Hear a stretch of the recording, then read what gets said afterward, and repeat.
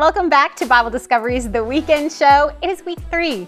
We are in week 3 of January of 2024. We're reading through the Bible this year with Bible Discovery and Bible Discovery TV. If you're not reading through the Bible with us, but you want to, there's links in the description below. But on this show, Matlock, my husband, joins me. Hey, Matlock. I join you once again. You join me once again all the time. It's great. Yeah, it's great because you're not on the Daily Show. This is true. So it's nice to have you here. Yeah, it's nice to be weekly. Here. Thanks for having me on the show. Thanks for being here, Matlock. People love you too. Oh, that's nice. There's always good comments about Matlock. Yeah. Okay. Anyway, we're going to discuss big topics that pop up as we're reading through the Bible, and also we aim to discuss things that you want to talk about too. So questions that you send us, topics that you send us, we aim to talk about those and give you diving boards off into further study and maybe some answers as well. So that's right. Why don't you let us know what we were supposed to read in our Bible Discovery reading this week? I hope you haven't fallen behind because you're supposed to read Genesis 44 to Exodus 17. It's a big chunk of scripture, but it's narrative, so it's not too bad. That's right. If you've fallen behind, you can catch back up. It's not too late. That's right. And we only have, unlike last week, 5 questions. Right. We had a ton last week. We had 12. Yeah. But we did it. We did it fast. But this week we can take our time a little bit. Take our time. That's right. No big question. Just, some of these questions you could argue could be big questions. Right. But we're just treating them like questions. Just treating them like questions. The big question. No more of that. All right. So, Corey, let's start things off. Please. All right. So, Genesis and Exodus is what this pertains to, so both in general. But I think this question actually just pertains to the Bible itself. Okay. So, it's from Linda D. She asked, what did the people in Bible days do to make a living? Besides sheep herding, or did they make their own clothing, grow their own food? What did they do? How did that work exactly? Yeah. Good question, Linda. Thanks for sending it in. It varied where you lived, right? So did you live in a city? If you lived in a city, there were more options for you. Generally, life was about survival, right? We live in a very weird time in the Western world where we worry about survival to a certain extent, but not in the same manner that ancient people had to. And definitely people of the Old and New Testaments, they didn't have, I live in Canada. We live in Ontario, and we're so lucky to be here where we can have, fruits and vegetables that aren't in season, because Canada has a very long winter, a very cold winter. A lot of things don't grow here. We can import it from other countries. It's not quite the same stability in the ancient world. A lot of people grew their own food, and that was what they did. They had big farms, they grew crops, they raised animals, they planted vineyards. We see a lot of that kind of talk in the Old Testament, especially in the law, in the first 5 books of the Bible, because the promised land, the land of Canaan that God was going to give to Israel, was very arable land. So it was very farmable land. And that was true in different areas. There were some areas of Israel that were not quite so hospitable. But so people did farm and they raised animals and things of that nature.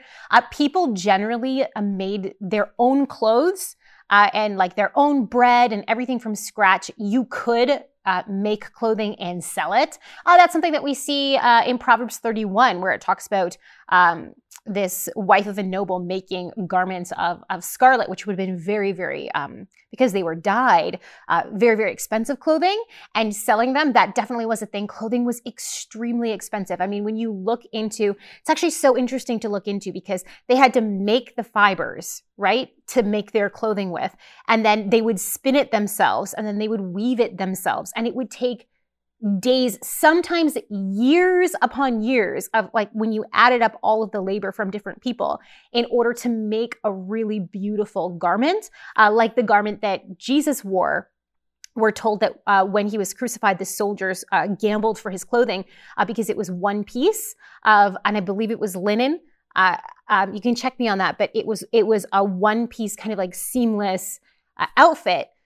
And his undergarment, and that would have been very, very, very precious because it was made of one big piece of cloth that would have taken years in added labor to create. So clothing was very precious. It's not like the fast fashion of today where we can just go out to the store and buy a blouse, on sale at Winners or something, or Marshalls, and it's not like that. Your clothing was handmade and made. So people did make their own clothing. If you lived in a city, you had a bit more options as to what you were going to do for a living, because you could depend on the marketplaces of the city for your food. So you could depend on the outside farmers and things of that nature in order to fuel that. But for the most part, a lot of people, even within cities, still kept animals and still did agriculture on a different scale. When you look at places like Tel Rehov, which is T-E-L and then space Rehov is R-E-H-O-V, archaeologists excavated Tel Rehov, and I can't remember what year they excavated it, but they found an entire beekeeping operation going on inside the walls of a city. So a private residence had artificial beehives, and they were beekeeping within the city for honey, for wax, and not only getting sustenance from that and raw materials to make their own products, but also then being able to sell those products as well. So ancient people were really industrious, and there was a vast category of jobs that people could fulfill, but the most important thing was survival. So if you're in more of a survival situation, then that's what you're going to be focused on. You're going to be focused on growing food. If you're in a society that's already really well built up and you're born in a city or you're born into nobility, it's a little bit of a different story. Right. So here's a follow-up question, since we got a little bit more time. Yeah. Okay, so how much of the ancient people's workloads were specialized? So in other words, today we see chicken farmers, dairy farmers, and things that they're mainly focused on one source, and then you go to the market to get whatever else they need. They weren't just farming everything in and of themselves to sustain themselves. Yeah. So how much of it was specialized? Do you see what I'm saying there? I do see what you're saying. I don't know specifically, but what I do know is that it would have been regional. Right. It would have been regional for sure. And so in different nomadic, semi-nomadic, in their lifestyle. So if you're sedentary, you're planting crops. Right. Okay. But what crops you plant depends on what elevation you're at. Right. And it's the same. Like I'm a novice gardener, like vegetable gardener, okay, here in Canada. Well, I have to know my planting zone to know what I can plant. And then I try planting out those things, and the things that do well, I plant more of that. Right. And less of the things that don't thrive so you're in saying my that area. Specialization would happen naturally. Absolutely. Right. And farmers, it's the same with farmers today. They don't just plant one crop, but especially like in the Middle Eastern climate where it gets cold, but within those cold months, you can still plant. Right. It's going to be slower and it's going to be different, right? So there was different seasons of crops. So the crops would go on like essentially a rotation of like, now it's the season for barley. Now it's the season for wheat. Now it's the season for, you do have mention of, specialized farmers in like date palms. Right. Because that was a whole industry in and of itself, because date palms have to be hand fertilized. Oh, I didn't know that. Yeah. Okay. So there's even like Egyptian tomb paintings of guys with long sticks, and on the end of the stick is the male like flower that they've plucked off of a different tree, and they're fertilizing the other trees. So you're hand fertilizing these things. So there were specialties for sure. Right. And even like within Genesis, we see the patriarchs involved in different industries. So we see Abraham, for example, keeping sheep, and what seems to be hints of trading, meaning that he was probably a traveling merchant trading in goods. And we know he was very wealthy because he had a very large household. He had 300 trained fighting men as a part of his household. Right. So then you can imagine their families and their children and all of the other servants that weren't trained being a part of Abraham's household, right? And Lot's household as well. But when we get to Isaac isn't just a traveling merchant anymore. He actually settles down and he buys land and he plants. Right. So Isaac becomes a land-owning farmer. Now, he probably bought the land and paid for tenant farmers to farm it because he was wealthy enough to do that. But when you look in Genesis 26, Verse 12, it says, and Isaac sowed in that land and reaped in the same year 100-fold. Right. The Lord blessed him and the man became rich and gained more and more until he became very wealthy. And it talks about how the men of the area started seeing him as a threat and started getting jealous of him because he was just everything that he did, all the business endeavors that he did, God blessed him. Right. So it's varied is what I'm saying. It depended on where you were. People have always been, we are creatures that are in and of our environment. So we look around at our environment and we're very good at utilizing what we see and adjusting our lifestyle to what is available to us. And definitely ancient people did the same thing. Right. And Linda specifically highlights Bible days. That's quite a lot of days. It's a lot. Yeah, thousands of years. So compare the Second Temple period, let's say, to like the time of Abraham. How much has changed? Can you recall? Like, for instance, we see like dove farming, basically. You have people having like these, right? Well, different industries pop up. Okay. That's for sure. Because before we know at some point during the time period of the kings, for example, we know that the domesticated chicken came to Israel. Interesting. That before the time period of the kings, there's no evidence of domesticated chickens in Israel. And archaeologists see that in the dumps, in the refuse that's left at the site. So there's no chicken bones. Right. But then sometime in the time period of the kings, chicken bones start showing up. Okay. And on some of the signet seals that they found in Israel, there's roosters. So all of a sudden, the domesticated chicken gets introduced from it. And I can't remember. Jezaniah? Jezaniah. How did you remember that? I am color me impressed, Matlock. I'm so impressed that you remember that. Yeah. Yes. Yes. So, and we know, we didn't have any, the Bible talks about beekeeping, but until that Tel Rehav excavation, like I mentioned, there wasn't any evidence of domesticated beekeeping in Israel. Lack of evidence doesn't mean that it didn't happen. It just means that evidence hadn't survived. Yeah, so you can't rely on it, yeah. But they found evidence now of domesticated beekeeping, again, during the time period of the kings of Israel. Dovecots, like you're mentioning, a lot of dovecots in and around the temple in Jerusalem.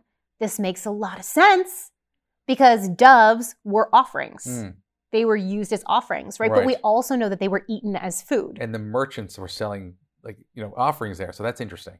Yes, which makes sense because, again, not everyone is going to be able to raise their own doves. Not everyone is going to be a sheep farmer, for example. Right. So some people are going to be purchasing their sacrifices, and that was acceptable. Right. So basically, you see the same thing that happens today. People see a demand and a need, and they go and they fill it. And they fill it in the need. That's interesting. Yeah. All right. So yeah, it's just so many different industries. Right. But again, apart from being in a big city that has a lot of industry available to you, ancient people did do most of these things on their own. They made their own clothes. They made their own pottery. They made their own. But when you get into a city, there were potters. And we see this in Jeremiah. He goes to the valley of the potters where potters went. Yeah. And he goes to the valley of the tanners where people did the very stinky job of tanning leather. Yeah. Do you know what I mean? So there were specialized trades. For sure. But those specialized trades are a product of having a city. So a lot of people depending on each other for those elements of life that you need. Because apart from that, out in the country, you got to do most of that yourself. Of course, yeah. You can travel into the city and trade and buy things. Yes. So like chicken farmers today, like our friend James, he does way more than just chicken farming. Like he actually is a mechanic also, right? Yeah. He has to fix his tractor if it breaks down. They have different animals. They have crops, They have exactly. They have so many different things going on. But their main specialty is chicken farming. Right. So it's one of those things where it's okay. So how far does this go? So you're a generalist with a special avenue. Yes. Generally speaking, people are industrious. Right, of course. Right? So like if you need extra income or if you need extra things, you find a way to do it. Right. You work the longer hours. You know, and that's we see that in Proverbs, right? Where King Solomon is talking, he's like praising people who are like the ant and they're industrious and they see a need and they fill it before the need actually comes and casts shade on the sluggard who's like, it's too hard. Right? And the same thing like today, like if you make your own clothes, it's cheaper, but it takes way longer. It's actually not even cheaper anymore, believe it or not. Oh, okay. Well, because you have to buy the material. This is a big thing in the crafting world. I love crafts. I love painting. I love knitting. I'm a knitter. I'm a crocheter, but there's this joke Right. in the crafting world right now. It's like, why pay $40 at the store for a blanket when you can pay $150 in craft supplies and several hours of your life doing it yourself? Well, that's what I'm saying. Okay, so that's the difference. What I'm saying is one takes time and energy. One, Yeah. it takes way longer to do. So you can go to the market, you can buy it yourself, Yeah. or you can, quote unquote, save the money. You wouldn't save the money back then. And just Yeah, back then do it was a little yourself. bit different because It's everyone had to do things. Yeah. Yeah, everyone had to do things themselves. That's right. Anyways, okay, that's interesting, Corey. And All right. Should we move on? We can move on. I've milked that one. Yeah. I like talking about stuff like that. Yeah, so it's fun. milk It's that. good. There's a couple really great books. I'll try to remember to pop it down in the comment section below. There's some really good, they're old scholarly books that are accessible that talk about like daily life in ancient Israel, specifically when it comes to farming and when it comes to things of that nature. So Right. if I remember, I will pop it down in the comment section below. Okay. All right. Genesis 50, Matlock. Yes. Are you ready? I'm ready. Okay. Why must evil and suffering happen to Joseph and others so that God can accomplish his good will? Right. Now, I suppose this is referring to Genesis 50, verse 20. Yeah, I think so. Okay, so let me read that out loud.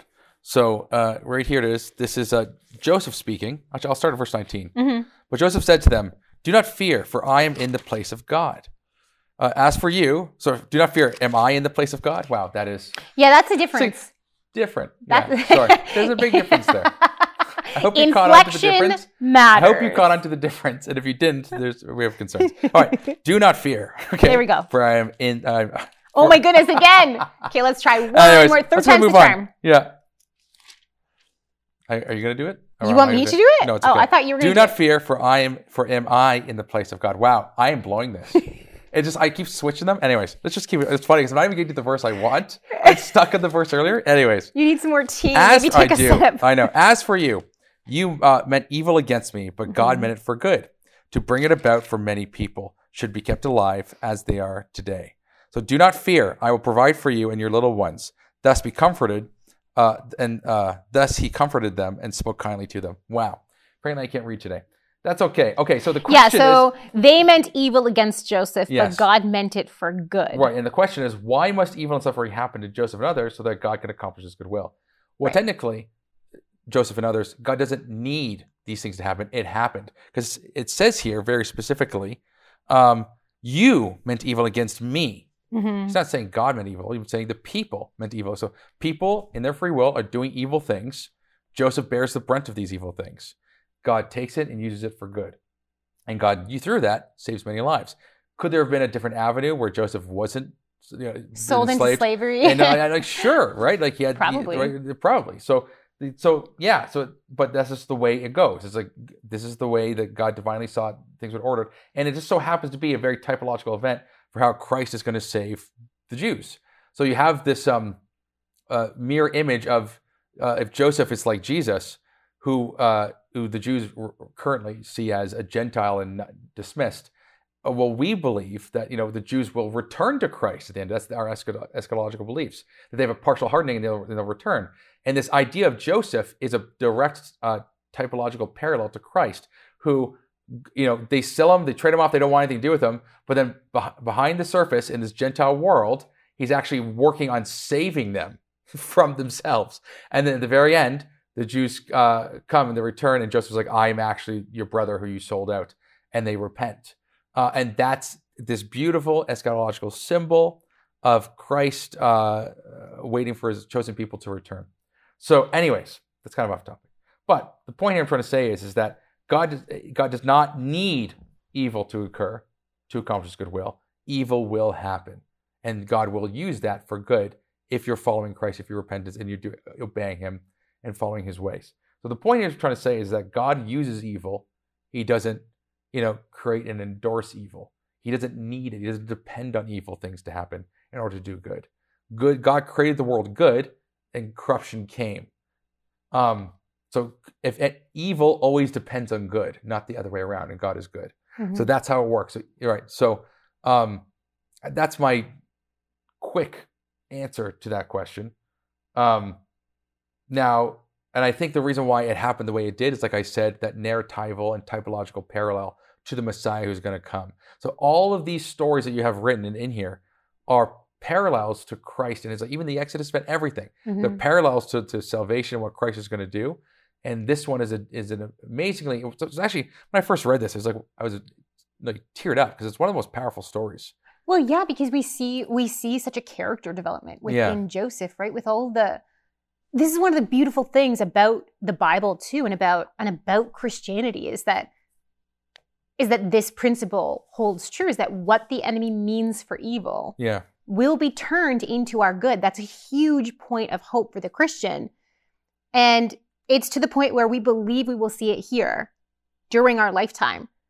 But even if we don't, we know that we're going to see it after. That's the hope that examples like Joseph instill within the believer. And I think we also are supposed to take this lesson from Joseph, where, I mean, he could have been extremely bitter against his brothers, and he could have harbored all of that. Right. But instead of focusing on everything that was done wrong to him, he focused instead on the blessings of God despite the things that had been done wrong to him. And so when he has an opportunity to enact vengeance on his persecutors, instead he realizes, no, it's God who is the judge of our moral actions. Yeah.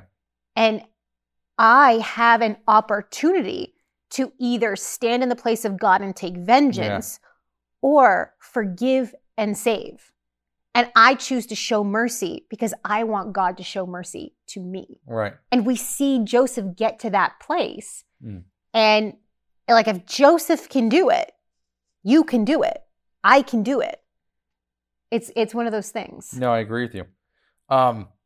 Yeah, because he's specifically saying, am I in the place of God? Yeah. He does not, he wants everyone to be clear. It's like he's not going to judge them for their poor decisions. Which is amazing because his culture has said you are literally in the place of God. Yes. Like the Pharaoh and the vizier, the Pharaoh and the second in command literally were acting on behalf of the gods of Egypt. Yes.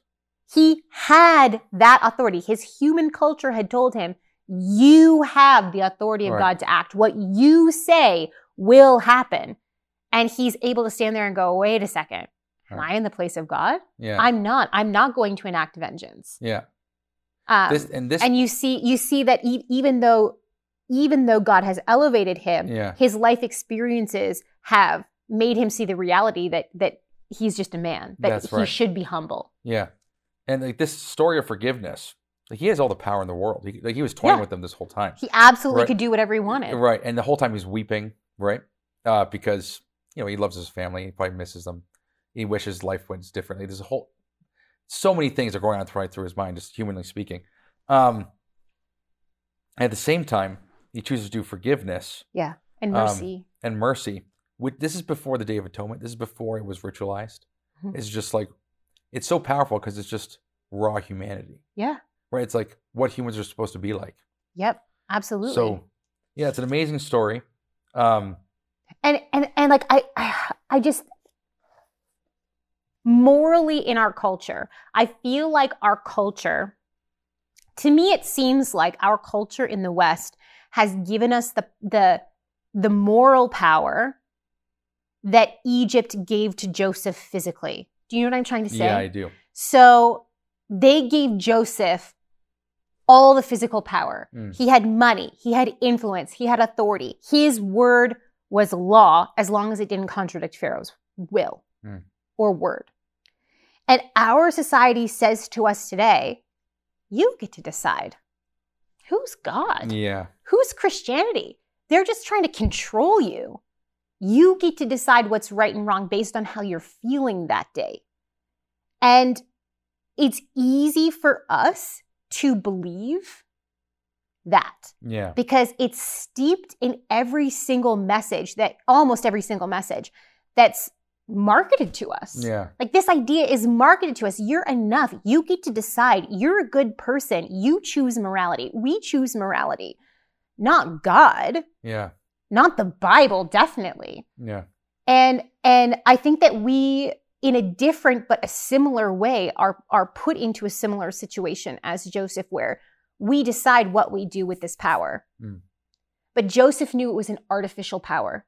He knew that God was still real and that God would hold him accountable for how he treated other human beings and how he treated his oppressors, his brothers. So he chose to follow the moral path of God. He chose to offer forgiveness and mercy, just like we have to choose God's morality and God's way, even though the lie is that we can do what we want. And the whole time he was going through these things unjustly. Yeah. Right? Sure, he came across arrogant. Even Jacob was like, who are you to say these things about your dreams, right? He came across arrogant. He was a kid. He was a kid, right? He was a kid. Maybe he was like 17, but still a kid. Still, think about the decisions you made when you were 17. It's stupid. So the point here is that, but through this injustice, he still perseveres and has faith with God the whole time. And I think that's an amazing thing. That's something that we can learn from. 100%. Because everyone else in third world, it doesn't matter what, you're in a different country in the world. You're in a poor nation, right? Versus us wealthy nations, right? The poor nations, they're not complaining about how God is good. Yeah. No one complains about that. The only people who are questioning whether God is good are the wealthy nations. Yeah. And while they sit in their house and they have a nice time, God has blessed their forefathers, our forefathers, to give us, to provide for us so that we can have a nice life. And in our great wealth and possessions, we're like, God's not good. Yeah. It's like, it's crazy. It's crazy. It's bad. Yeah. Anyways, it's terrible. Corey, we should move on. Let's do it. Okay. Exodus 3 to 16. A huge The whole Exodus. The whole okay. Exodus, yeah. Okay. The whole Exodus event, That's I should right. say. Because the question is, what is the meaning of the Exodus from Egypt? What is the meaning of the Exodus What is from the meaning Egypt? of it, Corey? There is so much meaning. This is the bigger question one. Okay. Just throw it in there. Go ahead. How would I boil down the meaning of the Exodus? There's different ways to take this. Thinking about this as the fly. Do you want me to start off? No. It's okay. So it's first of all, the Exodus of the event is God's establishment as the king of Israel.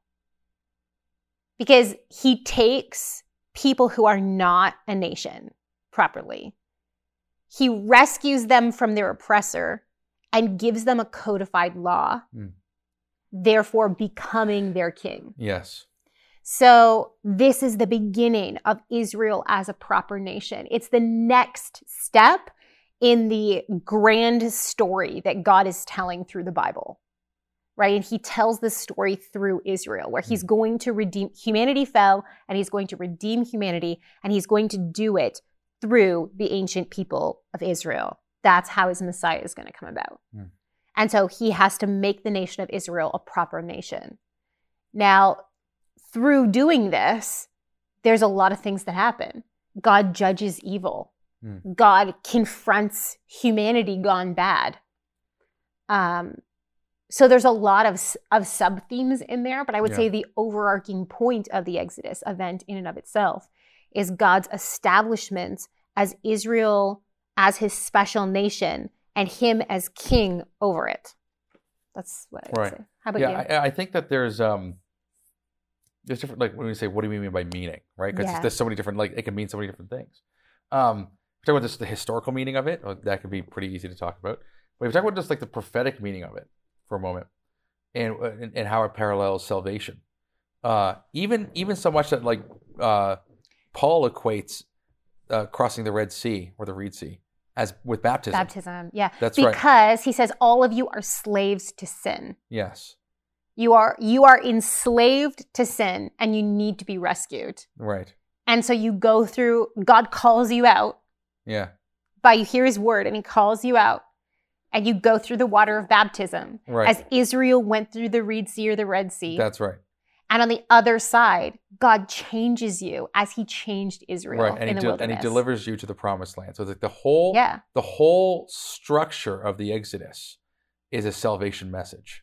And it's actually a symbolic event that And there's like points to a greater event. symbolism within the actual event itself. That's right. It's wild. Like Passover Right. and the blood of the Nile and the pillar of fire and cloud in the wilderness, like all of it is so imbibed with symbolism that gets fleshed out as Israel's history goes on. That's right. So yeah, I think that the meaning of the Exodus, in one sense, prophetically, is to point to the greater Exodus that's to occur. Yeah, Do you see agreed. what I'm saying? Come the new heavens and new earth. So I think that that's one big factor there. Though you could talk about this for a long time because it's a big question. The one thing that was really interesting too is that the parallel that Paul makes between the baptism of the Red Sea, Yeah. and comparing that to baptism, and then Peter also compares it to the flood. Yeah. And this idea that when you're baptized, you're actually going through the waters unscathed. The waters are a wall above you you're going through. But then there's also a parallel to the flood. There's like a cleansing. a cleansing. Judgment and a cleansing. So you're washing, you essentially in a way, as Christ calls us to be fishers of men. Mm-hmm. It's picture it like Noah in a way, where it's like Noah's in the ark, and now you're called, rather than just be watching these people drown and die, mm-hmm. you're now called to fish them out, mm-hmm. right, and put them on your boat. Mm-hmm. That's your call. So Mm-hmm. you're part of the ark as being part of the Church of Christ, the Assembly of Christ, and now you're called to fish people out of the water who are dead, good as dead in their sins. As good as dead, yeah. As good as dead. And you pull them out, and then they're saved. And you do so, right, through the power of Christ, these different things. So you have this beautiful, like, imagery that you're passing through the waters, right? That you went in, right? You're right, and Mm-hmm. you're coming through to the promised land. Anyways, that's more flood imagery. At the same time, it ties into this Red Sea crossing imagery. And so it's just a beautiful thing about salvation. So that would say, on a grand scale, a grand prophetic scale, that's the meaning of the Exodus. Yeah, I think that's good. I think that's good. Okay, Right. yeah, we're going to move on. I'm going to ask you a question. Okay, sure. Okay. From Exodus 16 and Genesis 2, pertaining to. Okay? Genesis 2, verses 1 to 7, talks about how God rested. Right. Why did God rest if he cannot get tired? Right. Oh, and then Exodus 16, it refers to. Yeah, when it's talking Right. about the Sabbath, it refers to God resting. Yes. Okay, so why did God... So what's the deal with God resting, Matlock? Okay. Are we anthropomorphizing God and saying he's like literally a human being up there who has to sleep? Well, Jesus even says, my Father is always working. Right. Right? And so... yeah, when questioned about the Sabbath. When questioned about the Sabbath, thank you. Right. So, no, I don't think it's because I think he literally rested. But why did he literally rest is the question.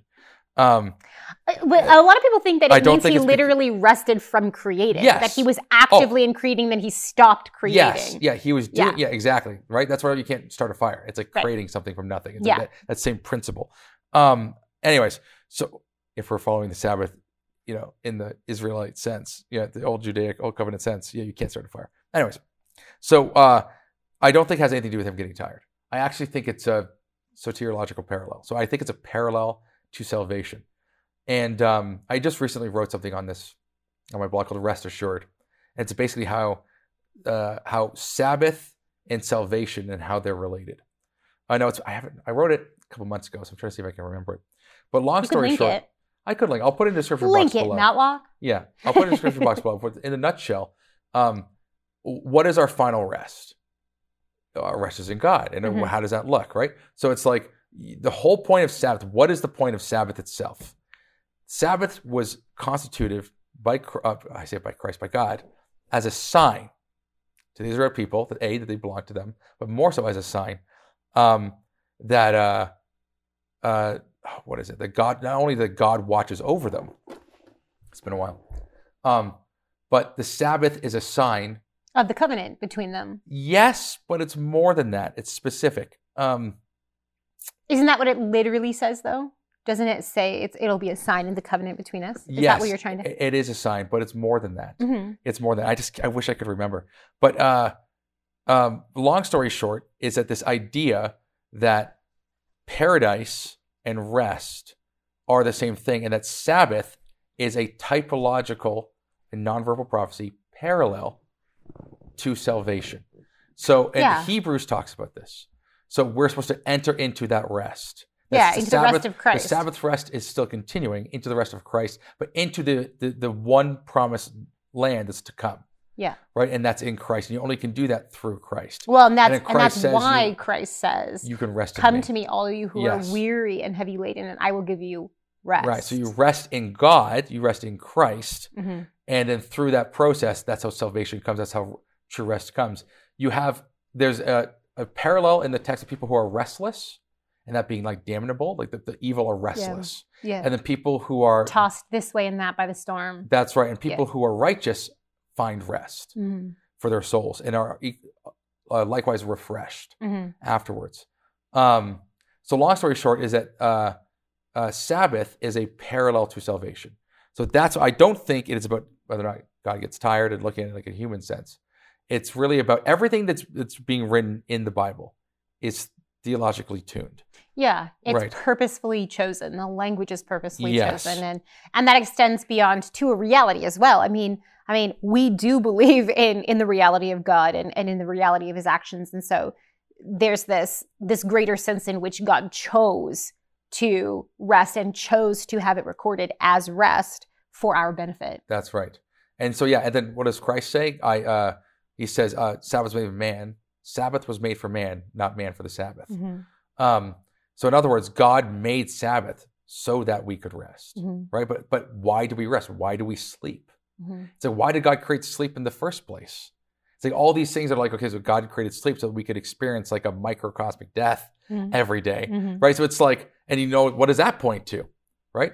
What is it, when Paul says that a seed, that we're all like seeds, and that out of the seed crops new life. You know what I'm we must die. 1 Corinthians 15. And be planted. Right. Yeah. So what is death? Well, our seed dies. We're planted in the ground, and then new creation, new earth. We rise out of the ground, right? And that's that idea. So it's like you have these parallels that are throughout all of Scripture. So I just looking at things in that visually typological way, I think I find very helpful. But not to look at it like God is needs to rest. I don't think that's not the case. No. But he's doing it for our benefit, and he just wants like us to learn how he more. asks questions that he already knows the answer to. It's because he wants the human interaction. He wants the self-reflection that comes from having to answer a question. That's right. About your life. That's right. Good things. All right. I think I've just beaten the horse. That's great. That's great. I think we're done with that one. Yeah. Yeah. And if you wanted to learn more about that Sabbath Rest Assured article, just check in the link below and it's there. Because I kind of botched it in my explanation. Okay. Anyways, Corey. Yes. This is actually the last question. Fantastic. We're doing great. I know. It's actually just a general inquiry. Okay. Too. Okay. So it is from Leslie K. I'm considering buying the Women's Study Bible by Thomas Nelson. They have two versions, KJV and New King James. Their website explains that they have updated to make it easier to understand. However, these newer versions could change God's message.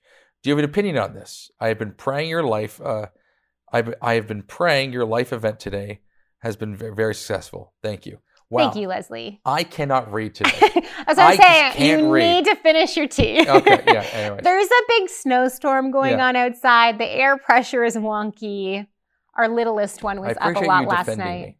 Yeah, I'm here for you. You could have thrown me under the bus completely. I'm here for you, hon. This is typical Matlock. Partly true. Maybe. Okay. Yeah. It's for them to guess that. Yeah. Okay. What was I going to say? I do. Yes. Okay. So Leslie, thank you for this question. Thank you for your prayers for the live event. That's so sweet of you. It did go really well. So thank you so much for all of that. I would not be worried about getting the New King James Version. It's a great Bible translation, and it's readable. So actually most modern English translations, I don't think you have to be weary about reading them because they're done by a team of Bible scholars who all speak the language, and they all come from different denominational backgrounds. So what that does is it minimizes the risk of interpreting a passage from a specific denominational point of view. So I think those are actually really helpful. But when we're talking about the King James Version versus the New King James Version, I absolutely would encourage you, read both if you want to read both, but I would absolutely encourage the New King James Version for this reason. It's that Old English can be very difficult to understand, and it can be very tricky to understand. So there are some words that are the same words today and that were used in the 1600s that have vastly different meanings. Someone who explains this so well, I stumbled onto his YouTube channel early last year. His name is Mark Ward. And he grew up only reading the King James Version, and he went to Bible school and learned the languages and learned all about it. Now he has a great YouTube channel. So look him up, Mark Ward, and he talks about the King James Version and talks about some of these words that are false friends, he calls them. So they're the same word, but they have vastly different meanings. So the problem with that is that you're going to be reading the King James Version with the modern definition in mind, and that actually changes the meaning of the scripture. So it's not a good thing. It can be a very, very difficult thing. Now, for some people, they've done a lot of work with Old English, and that's okay. And they want to keep reading the King James Version. So by all means, read the King James Version, but be aware of those false friends and be aware of the language. And I think that's where Mark Ward's channel, I really appreciate it, because he's not saying don't read the King James Version. He's saying, yeah, read it, but be aware of the changes in English. So I would absolutely encourage either, but definitely if you want, it's more important to me that you understand the Word of God. So reading the NKJV, 2 thumbs up from me, because it's written with English words that have definitions today that match the original intent of the Hebrew and the Greek. And the question is then for the KJV guys, which translation? Because there's 110 of them. Yeah. So it's like more. So it comes down to, it's like, okay, so which one is more pure? And it's like that. To me, it becomes obscure because if language is changing over time, like we talked about this a couple of weeks ago, but the word disappoint. So in Old English, the word disappoint was strictly functional. You're in a position, you've been disappointed from that position to a lower position. Therefore, you're disappointed as opposed to appointed to a higher position. Right. So you've been removed from that position. Whereas today, disappointed means you're just sad. So I wish things happened differently. I was hoping for something, and that hope has been dashed. That's right. Yeah. So once again, I'm sure that's how you felt if you were disappointed from your position. Yeah. You can see, a lot of times you can see the bridge that English has taken to get to its modern definition. Exactly. Sometimes you can't, which is wild to me. I find it really, really interesting. It is. It's true. But seriously, you guys, look up Mark Ward. Yes. Mark Ward, WARD on YouTube. He's got a really cool YouTube channel. I think it's always really interesting to look at the definitions of modern words versus ancient words in terms of English. Yes. Because it has changed so much, I think. Yeah. But yeah, I would emphasize readability, like understandability over an antiquated version. And I think like a lot of it is hype. A lot of the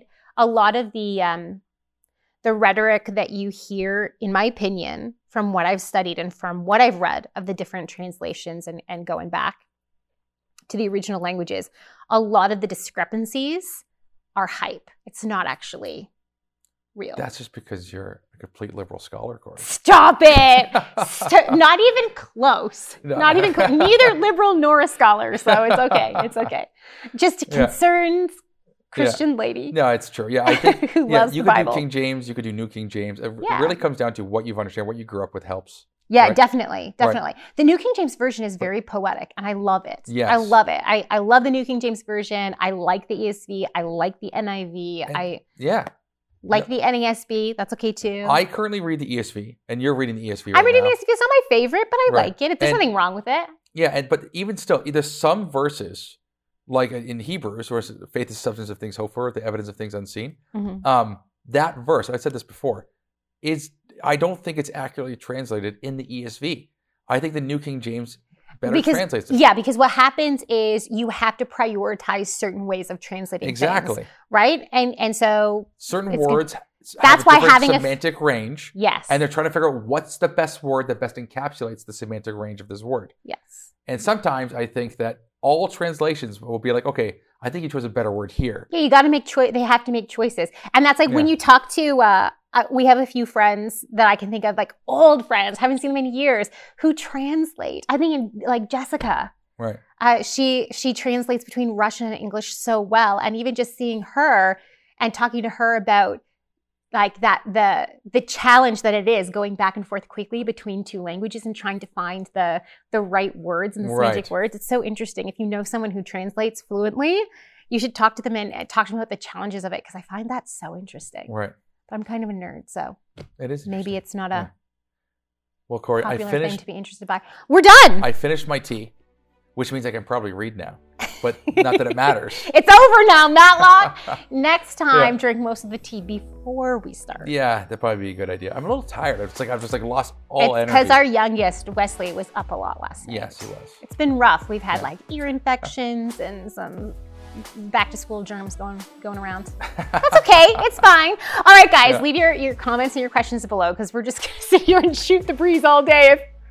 We're both kind of tired. Please write us your comments, write us your questions for the upcoming episodes. Until next week, happy reading and studying. Thank you so much for watching. We want to keep producing high quality biblical content, but we can't do it without your support. If you feel called to support us, please click the link in the description under donate. Your support really means a lot to us.